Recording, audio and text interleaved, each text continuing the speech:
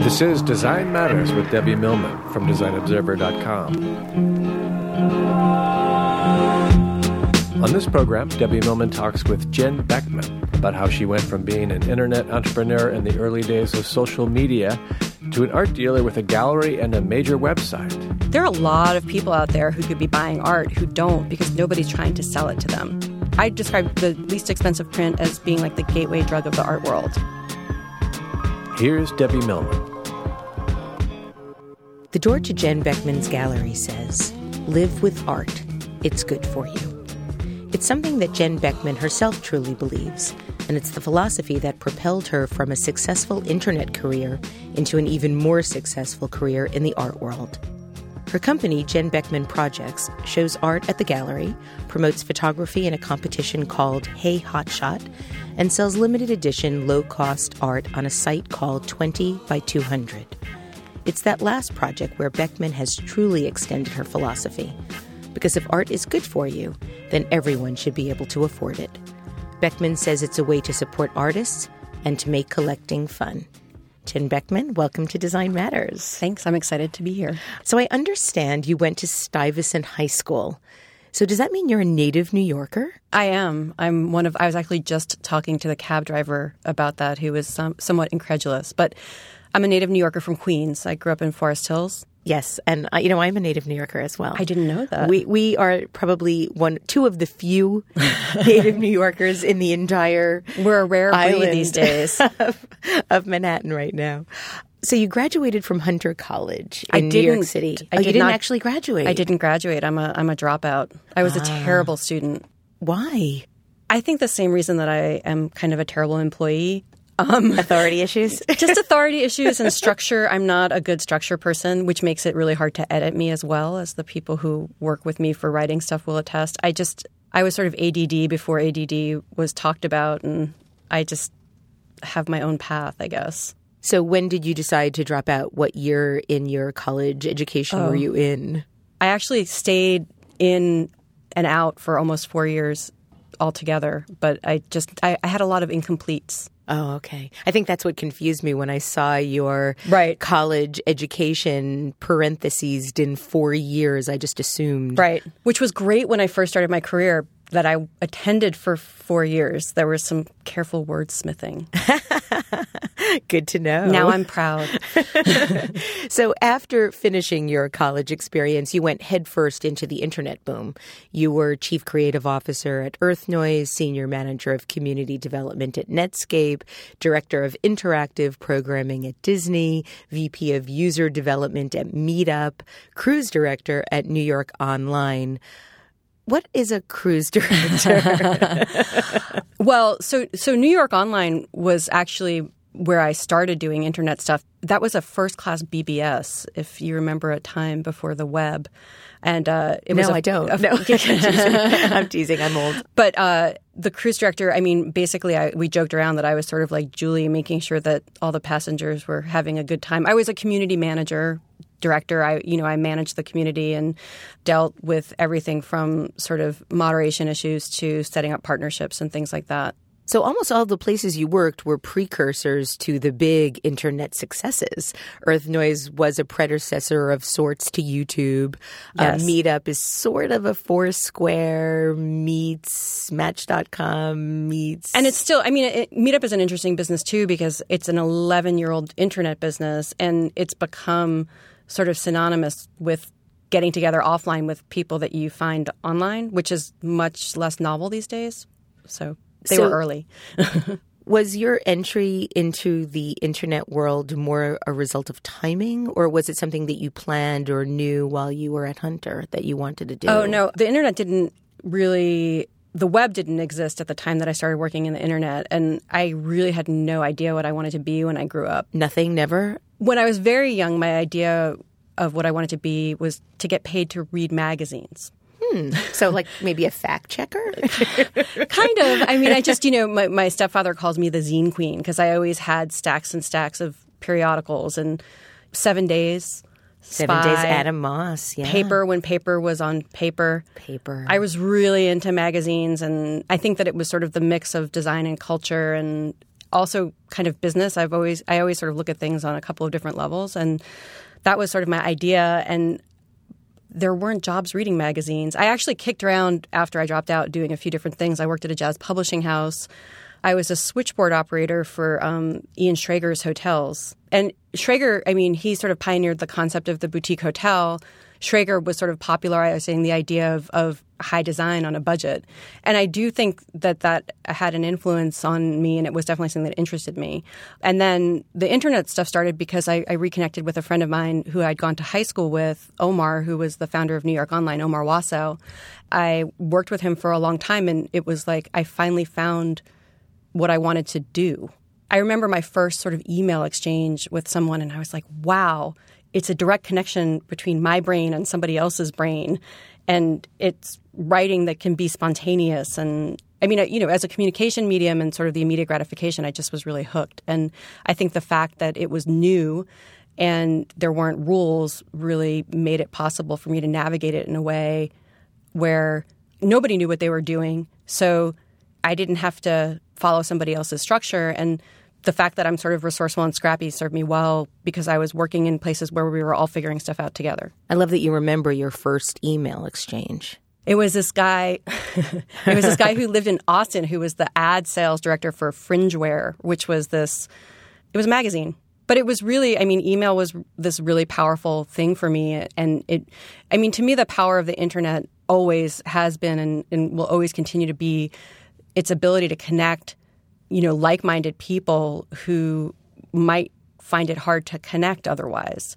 And I think that a lot of that had to do with the fact that New York Online, one of the things that distinguished it at the time was that it was over 50% people of color who were participating in online community. And in 1994-95, it was a very interesting swath. And it was a lot of people who had grown up.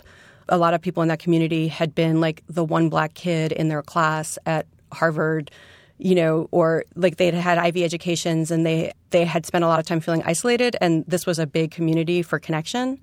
That always sort of impressed me. And it's still to me to this day, no matter how obscure your idea or interest is, whether it's, something that you collect that you can find scads of on eBay or some weird fetish that you have or some, interest in typography, or you can always find a community of people.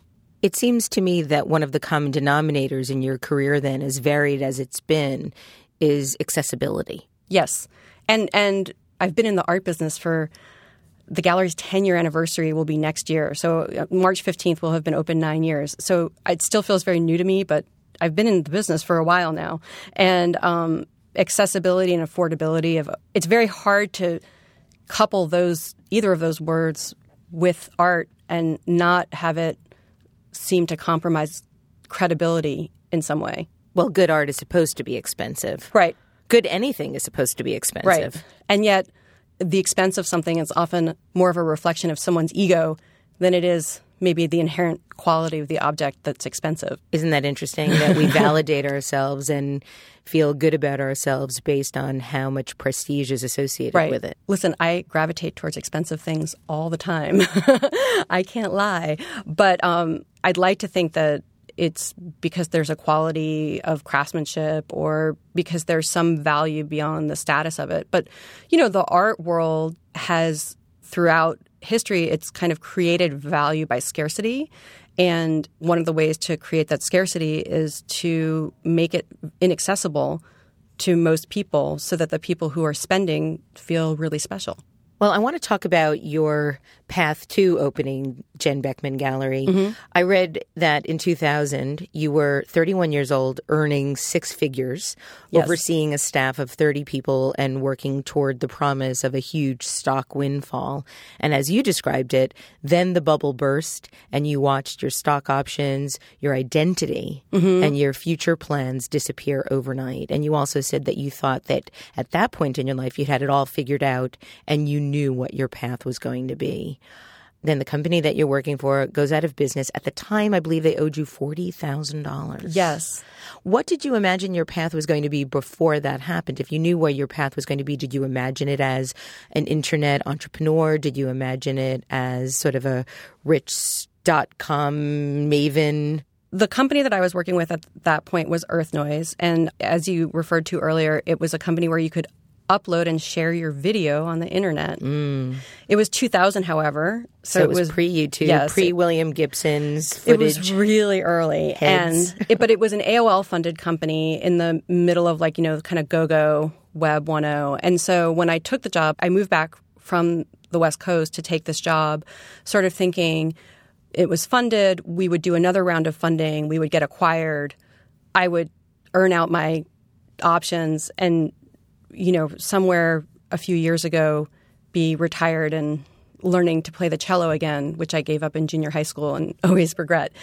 And, I think that part of the crisis for me when it all fell apart is that the internet was such an epiphany for me because I really didn't know what I wanted to be when I grew up until the internet presented itself to me. And I was so excited about it. And so to get to a point where so much of my identity and so much of the success that I had in my life was no longer an option. And also to feel like I had been running so fast. I mean, this is one of the things I think about a lot is I've been running so fast for so many years at that point. And I was always very focused on where I was getting. And I never really took the time to let myself feel like I had accomplished anything. Why? Well, I'm definitely a pretty driven person. No. You think? I'm and I think that, but I also think, I didn't have a college degree. And when I worked at Netscape, everybody in my group was an MBA. I had an inferiority complex and I never stopped to kind of recognize the accomplishments as I went. And when it kind of fell apart, I thought, wow, I peaked and I didn't even know that it happened. And I felt kind of dumb for not enjoying the things that I had achieved as I was achieving them. Did you really think that was going to be your highest moment? When Earth Noise went out of business, owing me $40,000, I was completely burned out and I was unemployed for 18 months. And I really didn't know what I was going to do. And so I did kind of think maybe this was, at least I wasn't the high school football captain. But I really did. I love that you said football captain as opposed to homecoming queen. I love that. will never be a homecoming queen. All my guy friends in New York might be homecoming queens, but no. But I did. In retrospect, I'm really glad it happened because it was. I hesitate to say humbling because it's to me an infuriatingly often bandied about. Oh, it's so humbling. It's like the humble brag. No, it was really humbling. I was seriously cut back and, but in many ways, I think it taught me to be the entrepreneur that I later became because, one of the things I talk about with my team and one of the things that I sort of my inner coach is always telling me, at the end of every day, there's always going to be a really long list of what you didn't get done. But looking at that list doesn't help propel you forward, whereas looking at what you did get done gives you the energy to go tackle more the next day. And so I always have a sort of interior dialogue with myself about kind of future tripping versus living in the moment and trying to enjoy things as they are right now. It sounds kind of corny, but... No, I completely relate. Completely relate.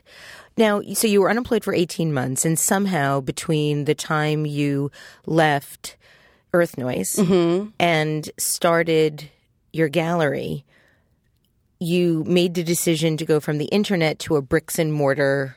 Yes. Well, so what happened, I was unemployed for 18 months, and then I went back to Meetup as the VP of User Development, where on paper it was the perfect job for me. And that was sort of peak disillusionment because it was a disaster. It was it just did not work. And Scott Heiferman, the CEO, who's now my dear friend and actually invested in 20 by 200, he fired me. And, someone who was the queen of online community for years to go be the VP of user development at a company that was all about connecting people, for that to not work for me, I really I didn't know what to do. And when Scott let me go, I kind of decided that I was going to cash out my 401k at that point because it was very little money. I think it was $20,000. Yeah, it was $20,000. I was well, I could live on this for another year in this scrappy sort of way, or it's actually sort of absurd that I thought that I could do anything significant with that little money, but somehow it worked I don't know why the people who gave me the lease on the gallery gave me a lease. They shouldn't have, because the security deposit was $12,000. So you maxed out your credit cards. You took your $20,000 out of your 401k. This is after already losing $40,000. Yes. And opened the Jen Bekman Gallery. Yes. Now, you did this at a time when you didn't have a single piece of art hanging on your walls of your apartment. Yes. Why a gallery in the first place? I had a friend who was an artist. I had several friends who were artists, and I sort of became aware through my relationships with them how hard they worked and how hard it was for them to translate that hard work into an environment where they would be shown professionally. And then on the other side of it was the fact that no one had ever tried to sell me any art before. And the art that was available to me was, I always talk about like looking at a Pottery Barn catalog and just feeling sort of intellectually insulted by what was being made available to me. And I was like, well, this is just wrong. And so naturally, I opened a gallery. Of course. I see that as a natural next step. Yes. I mean, it was just one of those, nobody thought I was serious, but it was really it was a conversation. And in that conversation over the holidays, I was like, well, I would want to either be on Prince between Elizabeth and Bowery or Spring between Elizabeth and Bowery. And then on January 5th, I went for a walk with my friend and I found the storefront on Spring between Elizabeth and Bowery. So everything just sort of fell into place, even though it seemed like it shouldn't. Well, it did and it didn't. I mean, from what I understand, when you first started, the only way that you were able to keep the gallery afloat was to sublet your apartment in the East Village and spend nights on an air mattress in your mother's apartment in Queens. Yes. So that's not immediate overnight. This was meant to be, let's cheer in the streets. I'm very stubborn, and it just was never an option for it not to work. And it's funny, I look back and I don't actually know how I sort of kept going because it was kind of crazy. But I was very determined to figure out a way to make the idea work. Now, not to be a real buzzkill, but I do want to spend a couple of more minutes on the struggles that you went through because it's extraordinary. I have watched your career. I was a big fan when you were the editor of Unbeige, the founding editor of Unbeige. I had no idea that any of this was going on simultaneously while you were the founding editor of Unbeige, the design blog. That was the gig I took to try to freelance so I could have some money to pay rent. Well, because I read at the lowest point, you were 8 months behind in rent at the gallery. Yes. You were 4 months behind in rent at home. You had tens of thousands of dollars in credit card debt. Yes. And you felt like the Willy Loman of the art world, always about to get your big break, which in many ways I think is incredibly optimistic, even to be thinking that that big break was still going to come. Optimistic, delusional. Well, was there ever a time where you said, when do I give up? Were you ever on the verge of giving up hope? It was never about hope. It was about determination. I think that even the people closest to me just thought it was ludicrous. But I could not imagine getting a job. I could not imagine going back to work. And also, my parents, I just felt like if I failed, I would never hear the end of it from them. I love that. And what fuels success? Our parents' approval. But I really just I felt like I couldn't imagine sitting at Thanksgiving dinner hearing about the folly of me opening this gallery. It was just not an acceptable outcome for me. But also I really believed in what I was doing and was so delighted by what I discovered in working with artists. And I feel like art and artists are very misunderstood in our culture. Why is that? Because I think that part of the we have this ethic of, purpose and utility, and art is not useful in a very direct way. And I think that also, our concept of artists is that they're lazy somehow and that they don't want to work hard. And in fact, what I discovered from working with artists is that most artists by and large are not doing it because they want to be the next Andy Warhol. They're doing it at huge personal expense and sort of struggling to keep a practice going while trying to figure out how to make ends meet. They're not making art because they want to make money. They're making art because they have something to say that they want to share with the world. And I also think that people don't understand the value of art. As you mentioned, I didn't have any art on my walls, and living with art, my life is better because of it. And for something that I see as kind of such a joyful thing, essentially, that the business itself is so ugly, seems very wrong to me. And that so many people are shut out of this thing that can and I always feel corny when I talk about it, but it's very sincere. I see art as essentially a joyful thing. And I think that right now, most people are robbed of a simple joy that could make a big difference in their lives. Having a piece of art on your wall that makes you feel good is nice. It's a small pleasure. And so that's why you started 20 by 200. Yes. So how did that idea even come to be in your psyche? I opened the gallery with very similar goals to the goals that underpin 20 by 200, which is, I wanted to create this place where people would feel comfortable buying art. What I didn't anticipate was how intractable the baggage that people have about art is, and how no matter what I did, people came in with expectations about who I was going to be as a gallery owner, what the gallery was going to treat them like. So your brand, so to speak. Yeah. No matter what I said, no matter it, it does say live with art, it's good for you on the door. We do say hello to people when they walk in. But at the same time, it was also very important to me that we're a gallery. And so it's, it's a relatively austere space, and we have checklists, and, and I think it's very intimidating for people. And so I would see people not buy stuff, and I would think, if I could just convince them of how cool it was, but realizing that I couldn't do it within that environment, and also that I couldn't do it within that environment at the scale that I wanted it to be at. And also having been sitting on the sidelines of the internet for many years at this point, which was a little frustrating for me, I thought, well, I could do... I described the least expensive print as being the gateway drug of the art world. I love that. It's get people hooked on the good stuff, and then know that they're going to be hooked, and kind of we're less opportunistic. We're sort of it's a good addiction. So it sort of takes the words art dealer to a whole new place. Exactly. And and to me, it was very important that if we deliver a quality art product at a price point that is sort of like lunch in New York City, that people would be able to connect with the kind of joy that I feel living with work or whatever, and that as they became more comfortable, that they would take bigger risks. I opened the gallery because I was very much aware of the opacity of the industry and how intimidating it was. And I realized that sort of face-to-face was not the place to work it out. And I was just talking to somebody earlier today saying that, it turns out that the intimacy of your inbox is actually kind of a great place to address people about these issues. And so, the business at its inception was very newsletter driven.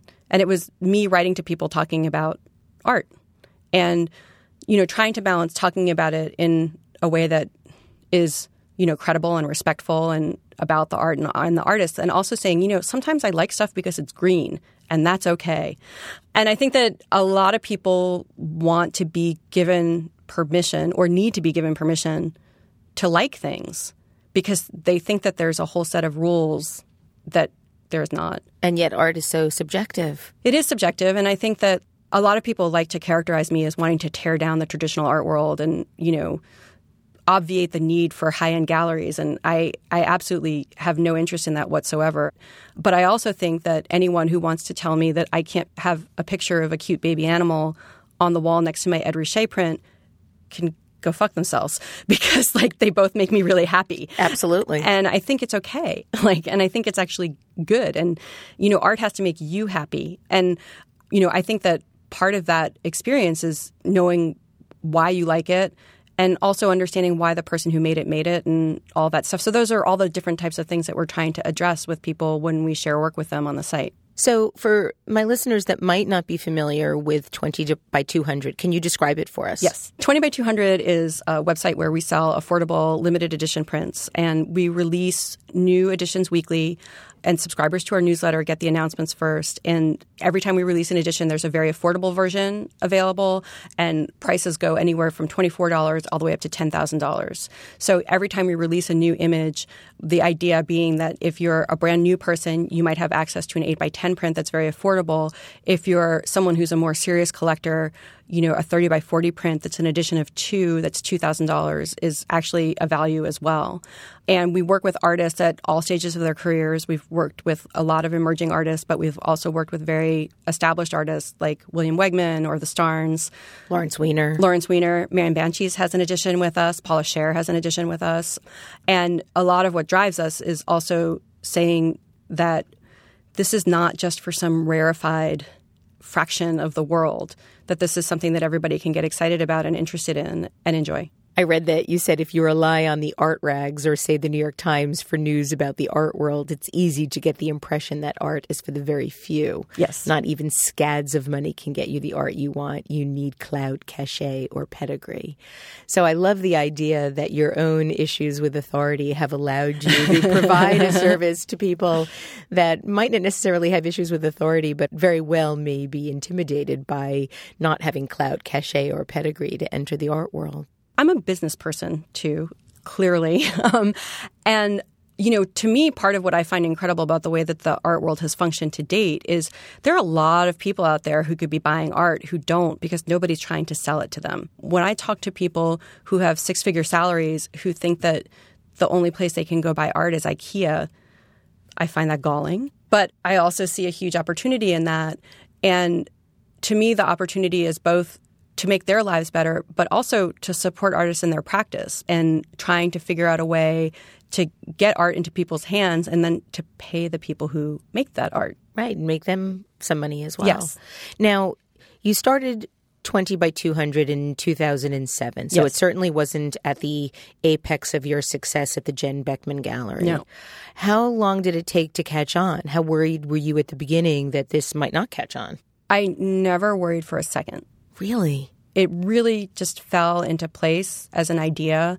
And I actually, I came up with the name during an IM conversation with Kate Bingaman-Burt. And I registered the domain name while I was talking to her. But it was just very clear to me that it was going to work. And I think the fact that it was clear to me was what helped me rally the support to make it happen. Because I didn't have one thin dime to make it happen with. And, this was not the time that I maxed out my credit cards. My credit cards were maxed. I was imagining that the case. It was a cash business, 100%, it was hard. But it started working very quickly. And, the overhead was not high. To me, this is sort of the definition of Web 2.0 in a lot of ways. We launched the site using movable type and Google Checkout. I didn't hire our developer full-time until almost 2 years later when we had closed financing. So, I didn't have a staff of people who had to update the website. We made blog posts and Google handled the transactions. So, it was a time when you were able to kind of bootstrap stuff and it didn't demand the resources that even a few years earlier, it just would have been impossible. What was the first print you sold? The first print we sold was Man Shroom, which is by this artist. It was a collage. It was a print based on a collage, and it's sold to my friend Alex Soth, who's a photographer, who has a publishing company now called Little Brown Mushroom. Nice. Making it appropriate that he bought the mushroom print. So, and was the first series profitable for you? The site, the idea of it at its inception was, it was very clear to me. I was going to email the announcement to the mailing list and it was going to sell out. And that was, by and large, how it worked from the get-go. What I didn't anticipate was what would happen when it sold out. And so what happened? Well, people started talking about how if you don't know Jen, you can't get a print. And I was like, wait, time out. This is haters gonna hate. But it was also the antithesis of what I wanted it to be.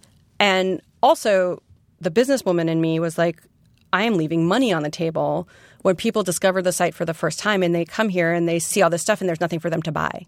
So about a year into the site's launch, the initial structure was always $20 prints, edition of 200, $200 prints, an edition of 20, and $2,000 prints and an edition of 2.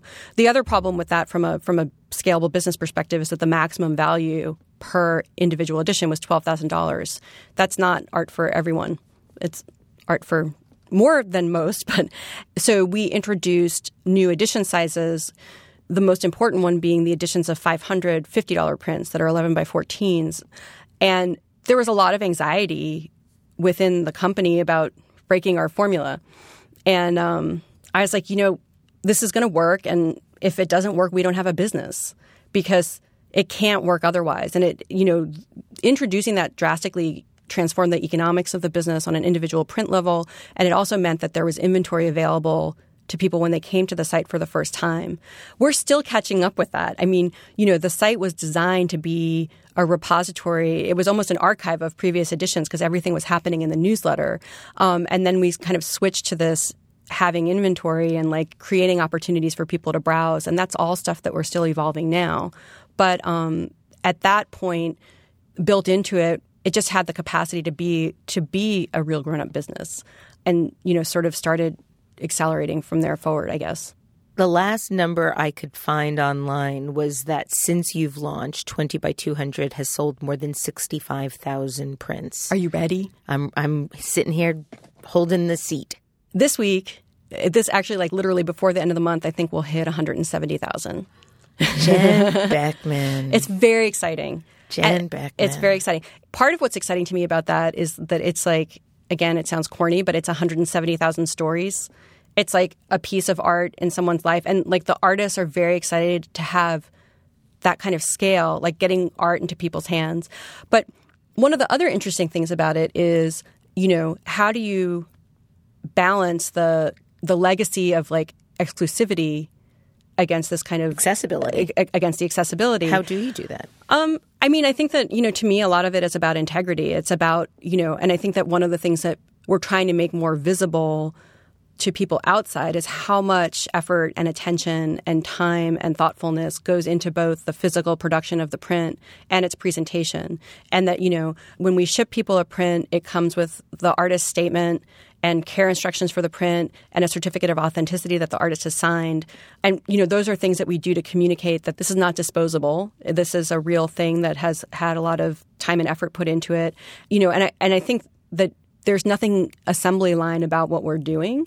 So I think that as long as that's true in the spirit of what we're producing, then it's the same thing with people thinking that in the early days that you had to know Jen Bekman to get a print. Like, each edition was 222 pieces and there were 4,000 people on the list. Like, the world is vast. 170,000 is nothing, Well, it's still pretty damn good considering. But, I really want everyone to collect art. I really want it to be something that people do in the same way that they read books or they talk about movies. I want it to be a part of everyone's life. And so while I'm very proud of what we've accomplished so far and sort of like all of those different stories and all of, we've worked with over 200 artists, I really think about how do we have 170 million stories at some point, because the world's a big place. And, I think that, like we're just sort of scratching the surface of it.